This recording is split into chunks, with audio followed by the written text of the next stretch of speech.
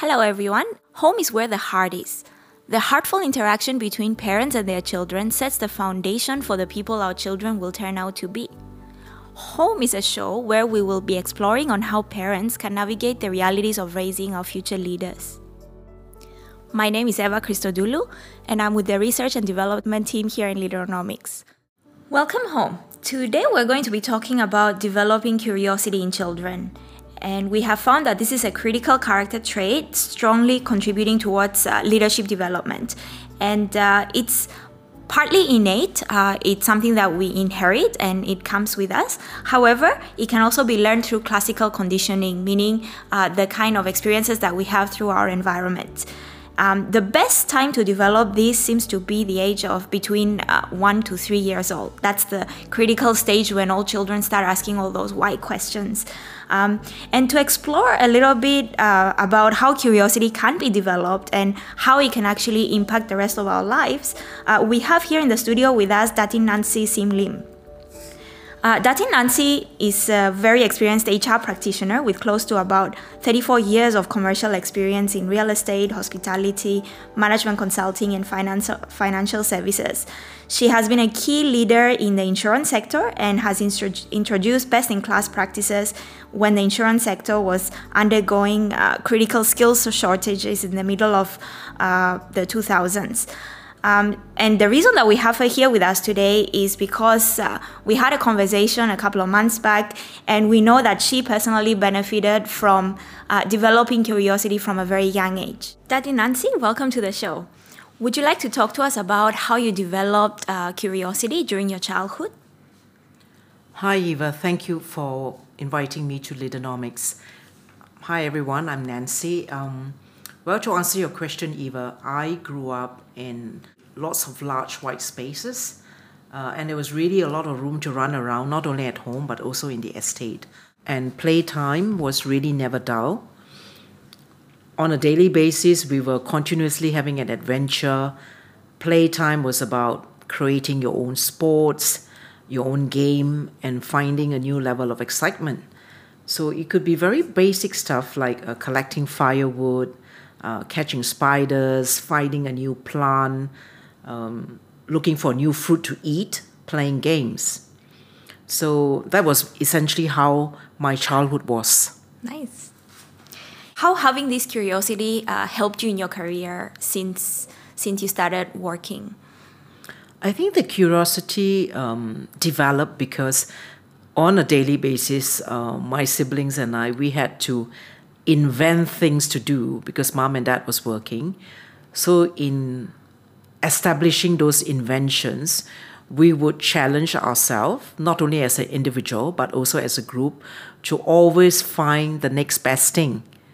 And there was a lot of fun, there was a lot of challenge, and we not only played amongst ourselves, but we also had the neighbors' children to play with. So I think the diversity also helped. We lived in a very mixed neighborhood.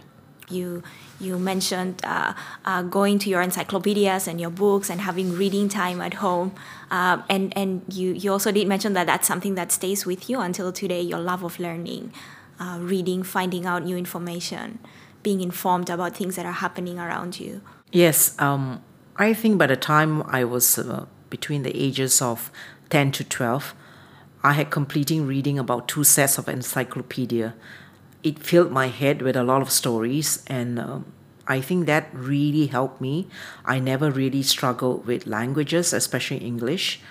Writing came very easy, and later in my career, this helped me in sharpening my instincts for research and always preparing myself way in advance for a day, a challenge at work, or even moving into a new country to provide solutions to my organization. It also helped me in terms of my personal leadership to mentor my direct reports better and do my work better as a coach.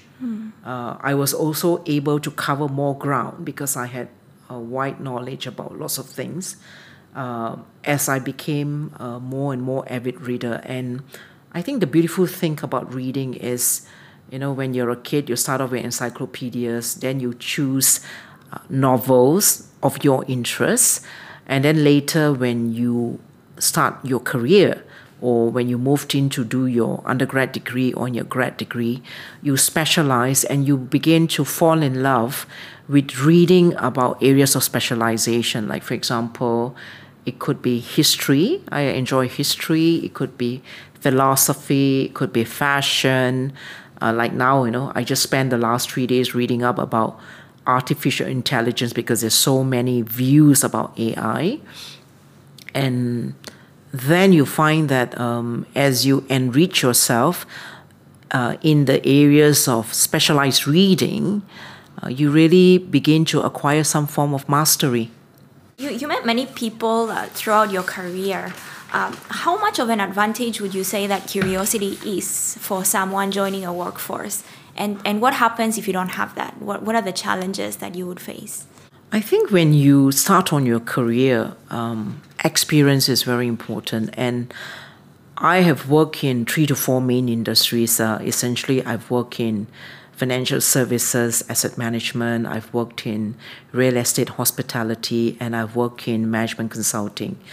I've covered 2 or 3 functional roles, marketing, I've done a bit of sales, and I've also done human resource.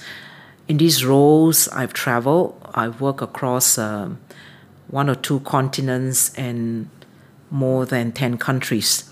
I've worked in populous nations like India, China, the Philippines, Vietnam, and Indonesia. So these countries are not only huge, they have an amazing population. And when you go to their main urban cities, you meet people who comes from the 4 corners of their country. So unless you are able to read and understand what happens at the province level, you will never be able to understand things at a much more national level. So I think that curiosity compelled me to really understand the socio-economic, political environment of that country. Like, for example, when I went to India, I would get history books and read about Indian history. I would read up about Hinduism. When I was in Vietnam, I would read about the Vietnam War, for example. I would also read into the previous reign of their kings and their queens and so forth. So then you would appreciate the country it is today in the 21st century and how they have evolved into the race they've become. And having that acute understanding really helps you to connect with your people. Definitely. What would you think the challenges are if you don't have that drive to learn? Because it's essentially something that you cannot really cultivate in people later on.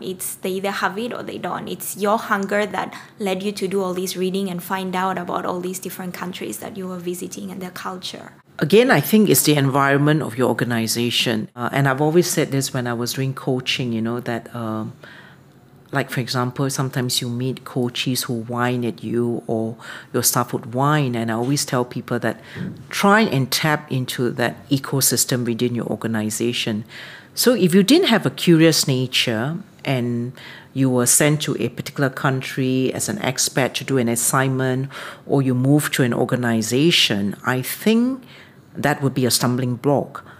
But if you had the advantage of having better information and be able to categorize the kind of information into business intelligence, you will find that you are way ahead of the game and you have a lot of advantage, whether it comes to striking a conversation with a new colleague in a new country or how people in that particular location solve problems or discuss issues.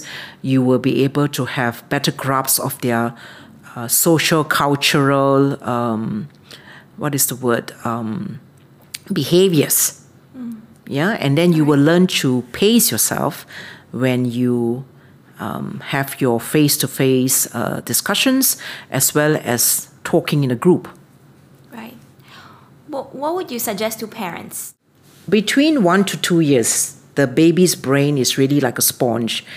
They're very open to the sounds and sight of the new world. It's all about the 5 senses. between 2 to 3, the child forms a personality.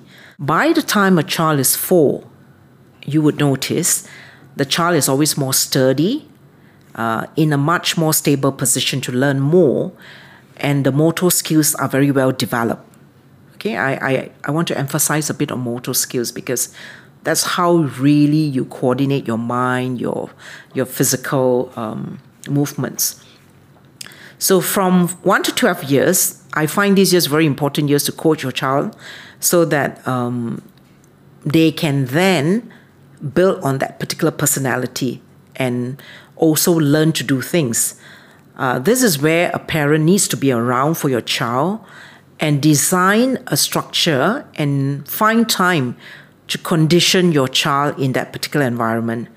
That environment could be fun, it could be strict, it could be playful, but it's an environment that you and your child need to negotiate and navigate as you and your child help to form that personality. Now, from 12 to 25 years, and I know that these are the years, you need to treat your child like a friend, more as an adult, guide, respect, and challenge your child. Be there as a friend to listen and guide them, because these are the years when they could get rebellious and when they reach out to their peers. The peers' influence is very strong. So they will understand more intensely about comparison with the peers. They would also understand competition. So during these years, I think parents need to be a great storyteller. Share your stories with your child, but let them decide the moral of the story at the end of each discussion.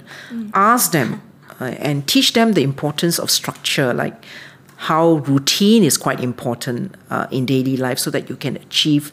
You don't have to achieve like 15 goals in a day, but what is the top 3 things that's very important to you? Is it playtime, watch your favorite movie, finish your homework, help mom with the chores, So the important thing about developing your child is, as a parent, for me primarily, is do you give your child time to access you?